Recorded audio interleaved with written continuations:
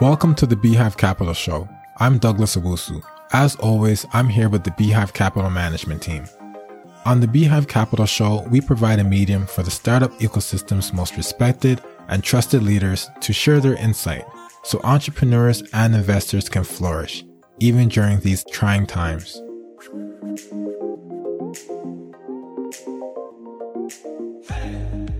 Rich Osborn joins us today. He is the president of the Strategic Investment Division of TELUS, a Canadian communications company. The division name is TELUS Ventures. Prior to TELUS, Rich was general partner at Recap Health, investing in digital health opportunities. Rich, welcome to the E05 Capital Podcast. Douglas, thanks for having me. Excited to be here. Most definitely. Now, I did give a brief bio as to your background, but I would love to actually hear your role at TELUS Ventures and what the activities consist of. Sure.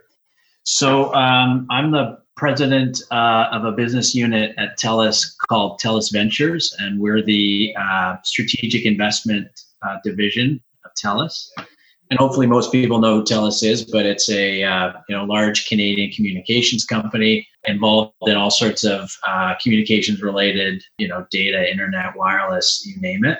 What people may not know, though, is we're also the country's largest digital health vendor, and we have assets and investments in areas like ag tech, IoT, smart cities, connected consumer, AI, and the like. And so my team sources, structures, and leads those investments.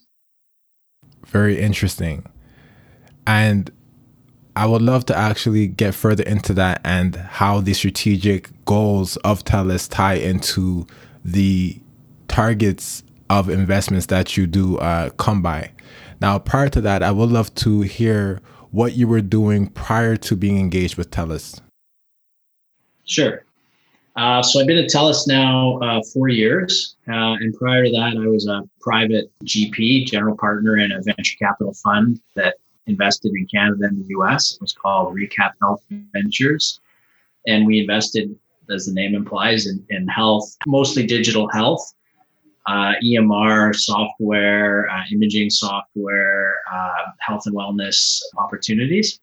And we had quite a lot of success. And then prior to that, I was in the private equity business doing leveraged buyouts based here in Vancouver. And then way back, I was actually an entrepreneur in the software field in a local company here called Multi-Active. And the product was called Maximizer. For those of you old enough to remember that product, you probably don't. That's what you're doing.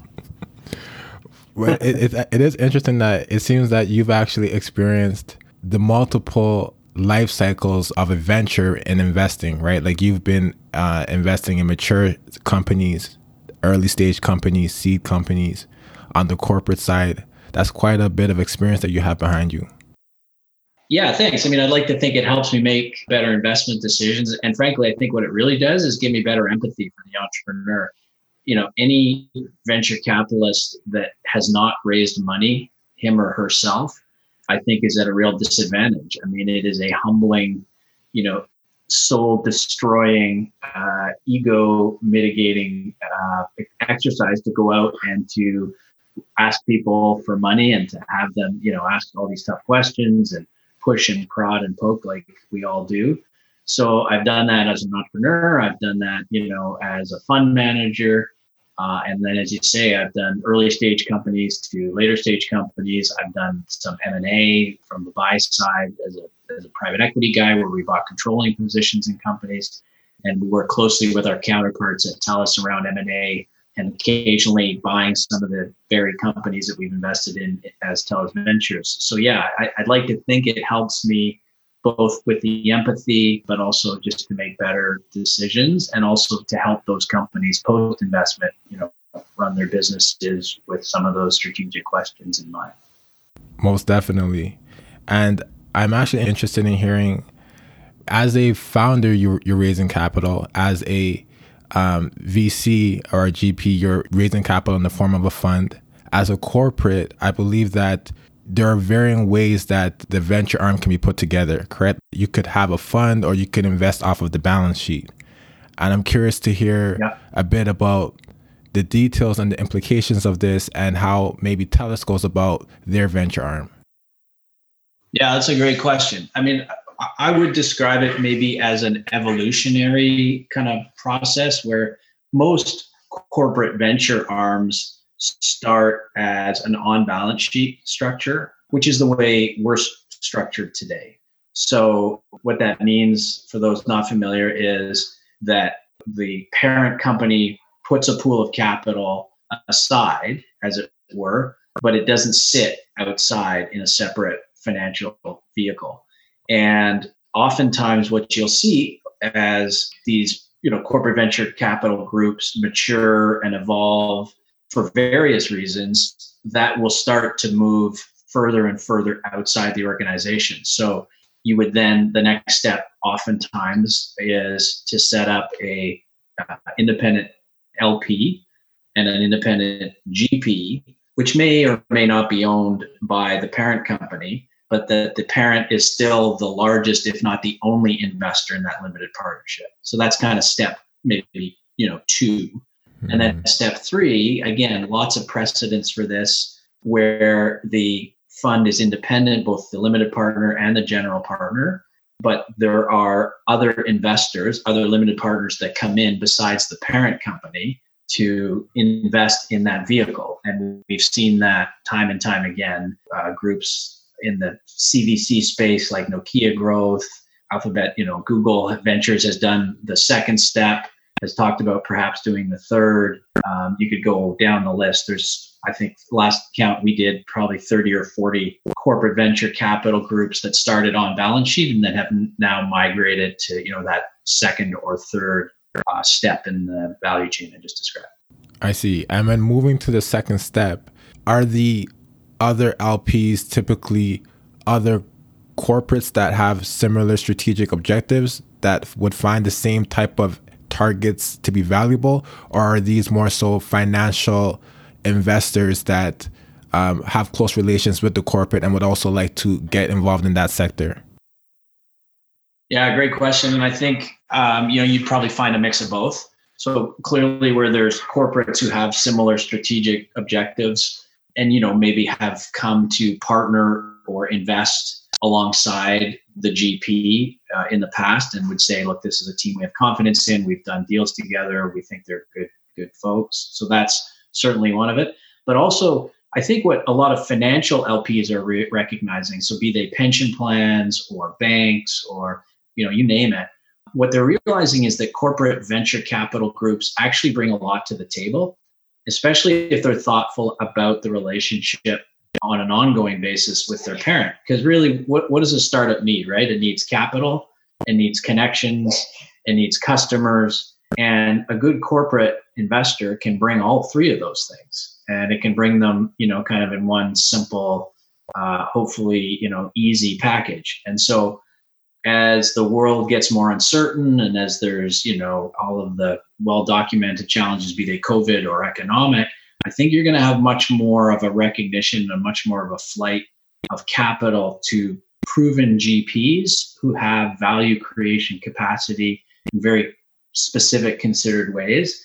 And I think corporate venture capital groups have proven that mission, that sort of dual mission of, making financial returns, because that's ultimately a big part of how we're measured, but also bringing strategic value to both the parent and the portfolio company. And that kind of dual language, dual lens is critical. So I actually think there's going to be a lot more capital flowing into these kinds of, ex-corporate venture capital vehicles going forward.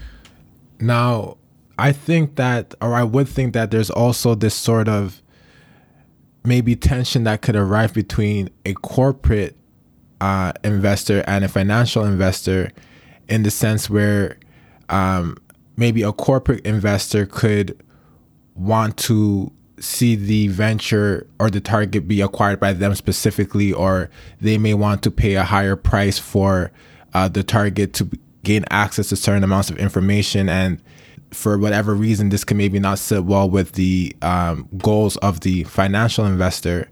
If this sort of scenario ever does arise, could you maybe elaborate on this to maybe clarify?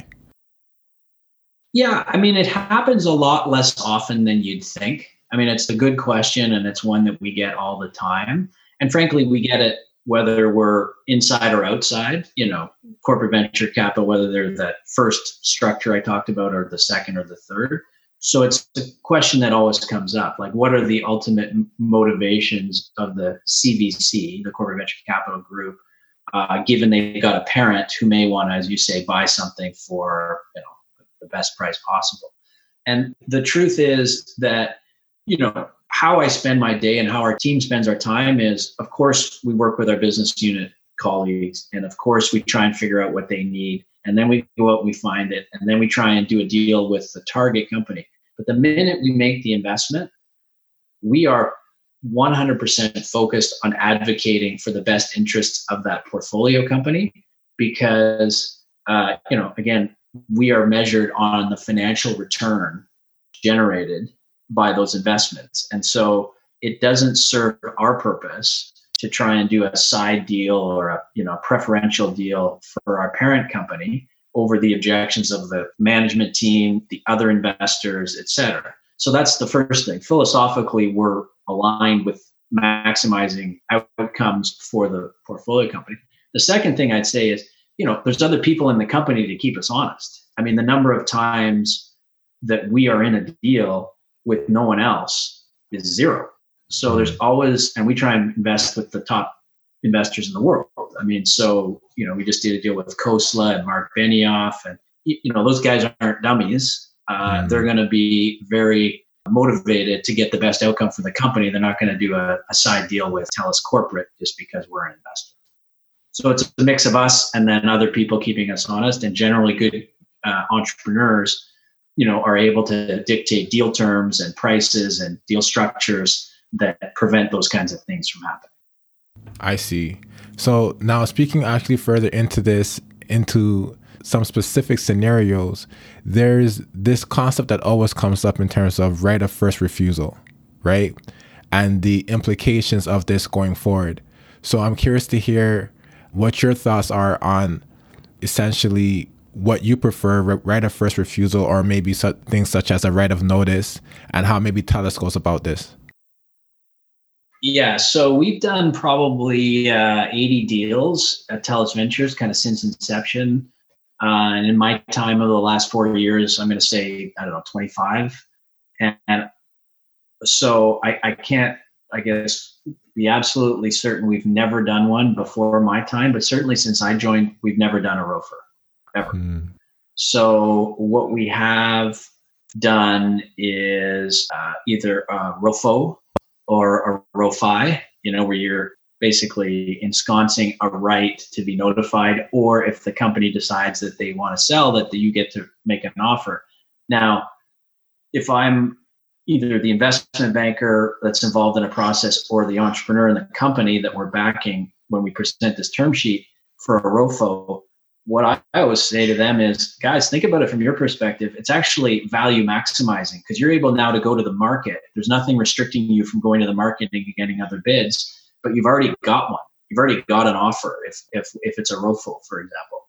So how is that detrimental? You're able to go to the market and say, hey, are you interested in this asset? Yes or no? By the way, we have an existing bid. It has no preferential avenue or rights or treatment or anything. It's just a bid to demonstrate there's interest. And, whether you're selling a house or a company, expressed interest already is, generally speaking, going to produce more interest and certainly more alacrity for people to respond. So we long story short, we haven't found it a problem. And I could say we've never even asked for one. Actually, maybe that's not true. We asked for a ROFR once when we wrote a fairly good sized check, and the company just said no. We said, okay, fine. Can't blame us for trying, but we went back to the ROFO concept. Amazing. Now, I find this to be such an interesting concept, specifically in the case of corporate venture arms, because in the scenario of a corporate venture arm, if that company or that target typically sees a potential bidder, it's likely that that bidder is actually a competitor to the corporate.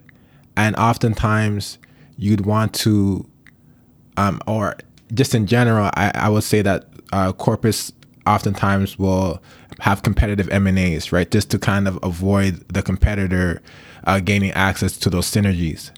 So in the life cycle of the investment, are there certain activities or relationship styles that kind of mitigate the target or the invested company in wanting to actually be acquired by a company outside of the venture arm's parent company?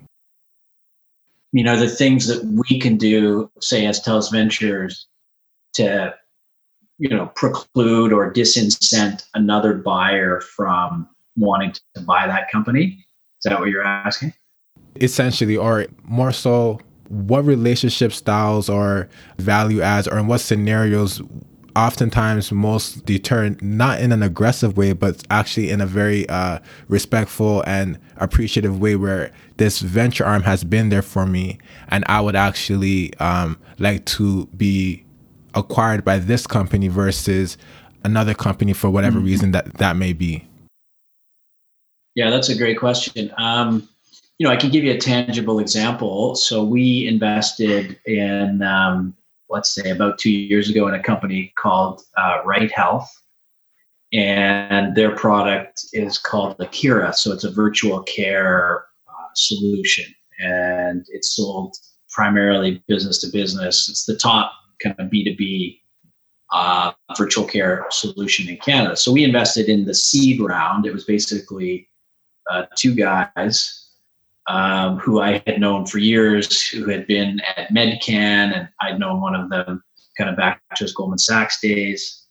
And, we led the seed round. We ended up owning about 24% of the business.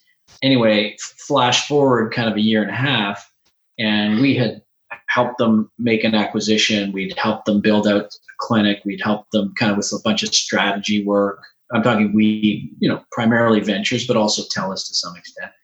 And we just built a really good, healthy relationship with these guys. And the market in virtual care started heating up. Now, remember, this is pre-COVID. So in the fall of 2019, we decided, with TELUS, to make an offer for this business. And so there were other folks who were interested.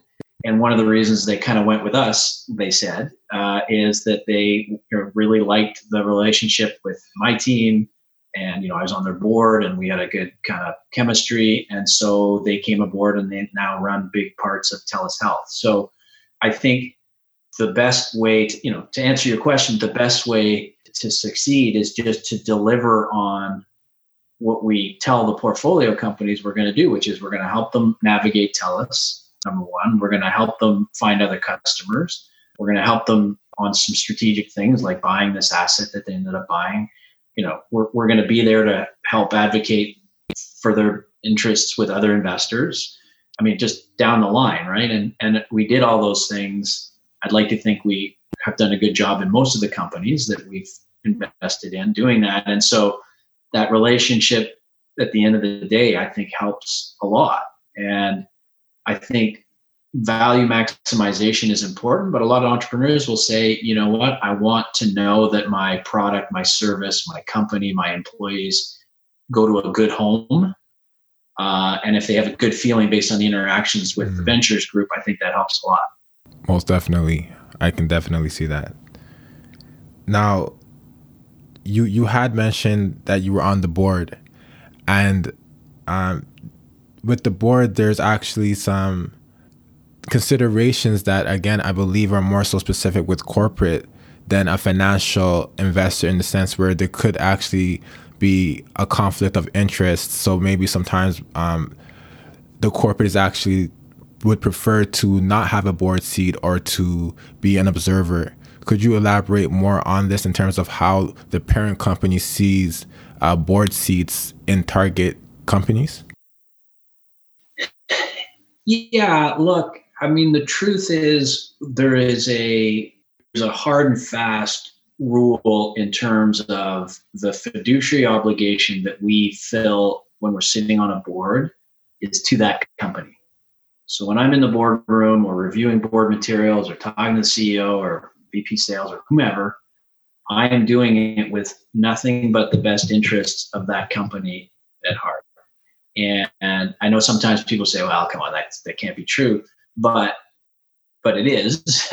And secondly, you have to do that. And you have to kind of take off the fiduciary hat and put on the corporate hat, depending on what the situation is. So from the moment we've invested, like I was saying earlier, we're nothing but a relentless advocate for the company.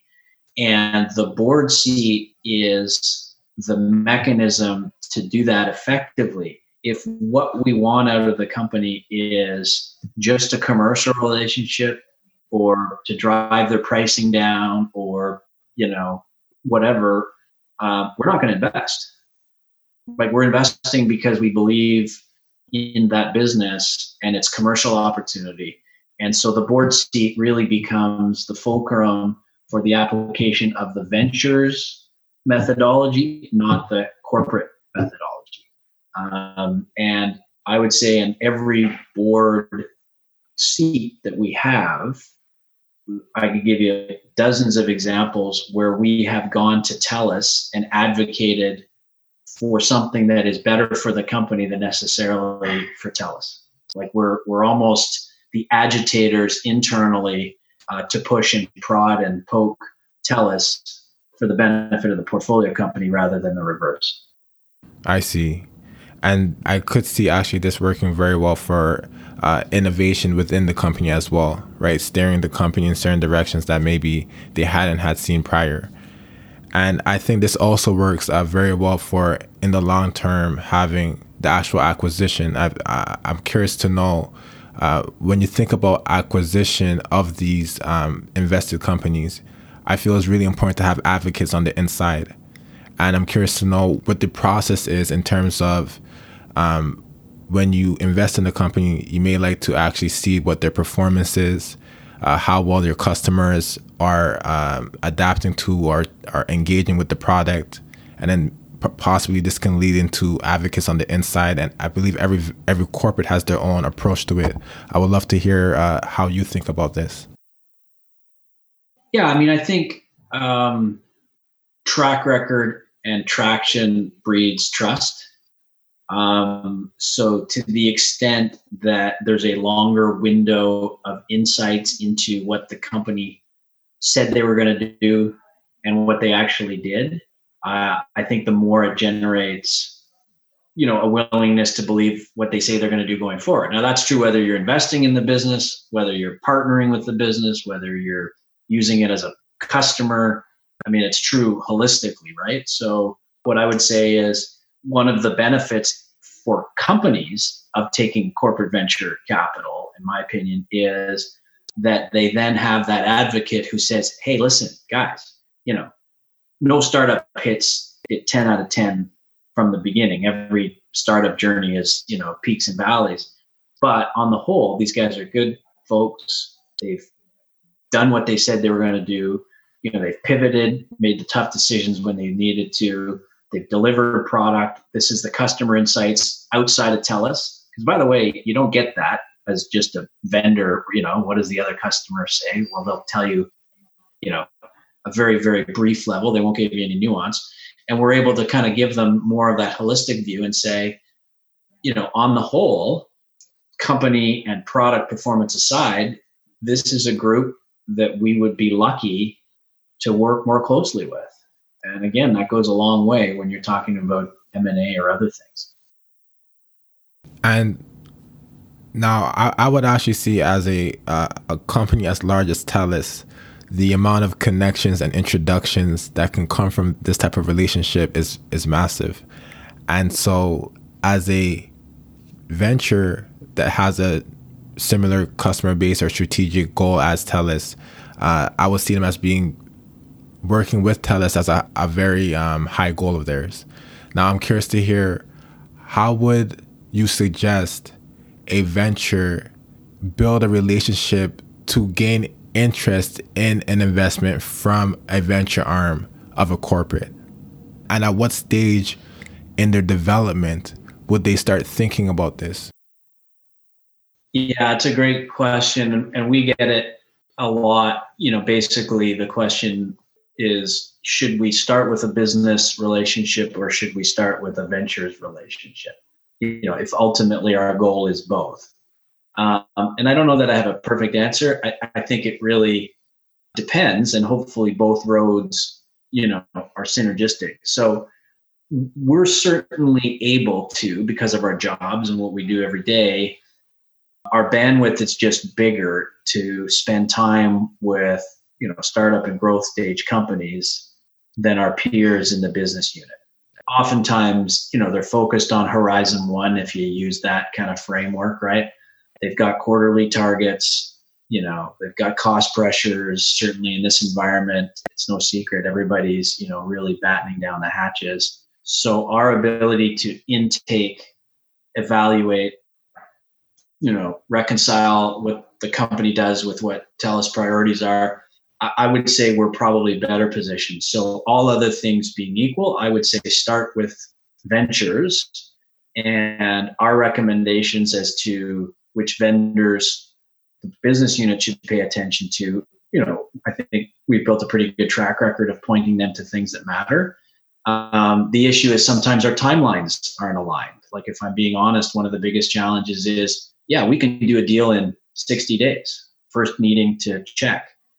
Business units don't generally move that fast. So if you're a startup and you're coming in through ventures first, you have to recognize that ventures isn't going to just phone somebody in the business unit and there's going to be a trial or a PO tomorrow. It's months, if not longer. So, with that in mind, if your goal is maybe more business, less investment, then go to the business, come through us first, or go to the business directly, work through our incubator partners, work through our tech strategy groups, work through our B2B sales teams, work through, any number of avenues, and entrepreneurs have to be creative and resourceful as they are. Go through those groups, and then, for the appropriate ones, then we get the referral from our folks inside TELUS, and then we do our thing. Very nice. I don't know if that's a perfect answer, but the truth is, this depends. There is no one route. And that actually spills into the next question being, again, there is no one route, right? So a venture, how prepared, and again, I know that there is no one route, but how prepared should a venture be when making their first pitch to you? Because, for example, you could be a venture in a certain scenario where you don't have revenue yet, but you've built the product to a point where you know that this product provides a specific benefit to the customer base, and that benefit has a direct, it connects directly with, let's say, the customer base of TELUS. So now you can actually approach from the position of, we think that this product can upsell your current customer base, right? Or you could be in another scenario where you have revenues and you're using the revenues as the specific positioning as to why you should gain attention from TELUS. And maybe the venture that doesn't yet have revenue would think that they're crazy for approaching TELUS when they don't yet have revenue, right? So my question is, at what point or in what scenarios should a leadership team feel comfortable that they can approach TELUS based on what their current scenario is? Yeah, that's another really good question. I mean, we have just this year really formalized a seed fund. So we historically tended to focus more on the Series A and B. So now we're looking to do more volume, smaller check sizes, call it 250 to $1 million in seed stage deals. And in those deals, I would say, it doesn't need to be a full featured, customer signed business. It can be much more formative, like what you're describing, and where the management team says, look, I think the natural customer base is aligned with TELUS. So we're certainly more willing to look at those than we were, say, maybe in the past. What I would say, though, is the team, because the product isn't quite there, the team, hopefully is really, really top tier. So proven, been there, done that, credibility, has delivered product to market, has had some ideally some financial venture-backed experience. So that's kind of where the emphasis then goes. For the more mature companies, what I usually say is show us one customer that is, if not our size, at least robust and significant enough that we can get a sense as to your ability to sell to larger organizations, which tells me two things. One, the product stability is there, and two, the management team has the sophistication and the kind of orientation to figure out more of these, ground games that you need to sell to large enterprises. Very interesting. I think that's actually a great note for leadership teams to have in context. Now, given the entire economic landscape at this point in time, going forward is really situational, right? In the terms of financial investors, if you were in a situation where you had not yet really made many investments, you had a lot of dry powder, right? In some scenarios, you were in a difficult situation where now you kind of slowed down your investments. In terms of a corporate venture arm, how does the economic landscape really impact your decisions in investing going forward? And how do you think overall you will approach investments going forward? Yeah, the truth is, as our CEO says, like the signal for and need for innovation is like bright green. Like it is the time. I said this previously, but the time to hit the gas, not the brake. And I love that quote from Jeff Bezos, right? Which is like, the most dangerous thing in business is not to evolve. And you've got to evolve at warp speed now as an organization, whether you're big or whether you're small. And so, obviously I'm biased, but I think venture investments, venture groups, given their focus on transformation, Horizon 3, thinking creatively, different approaches, I think those are going to be even more critical to the innovation kind of toolbox for companies. So the signals that we're getting and the direction we're getting from, internally, the CEO and CFO is go faster, wow. Invest more. We're putting people on the ground in the Bay Area and Tel Aviv. We're hiring we have, 3 open positions on our investment team right now. We're hiring in Toronto and Vancouver, potentially Montreal. We're looking to bring on people that are experienced kind of relationship management folks to help us navigate those business unit relationships. So we're, I mentioned the seed fund that we're doing. We'll be launching a new impact fund in the fall. So we're definitely thinking kind of multi-strategy, multi-sector, multi-region. And, I haven't mentioned it, but our areas of focus, digital health, IoT, smart cities, digital transformation is huge. All of those areas are rapid growth, tons of opportunities, maturing quickly. And so, again, our mission is go faster, go bigger, which is exciting, right? I mean, that's kind of what you want to hear as a venture guy. Very. Okay, excellent. Actually, that covers the majority of topics that I would have liked to cover, and I think that this has been an amazing conversation. Thank you so much for the time. I really appreciate it, and thanks. Those are really great questions. So thanks for giving me the opportunity. Most definitely. We'll talk. Bye. Okay. Thanks. Bye-bye. Thanks for joining us on the Beehive Capital podcast. We hope this sparked new ideas, aha moments, or raised your spirits during these trying times. All the best, Douglas Owusu and the Beehive Capital team.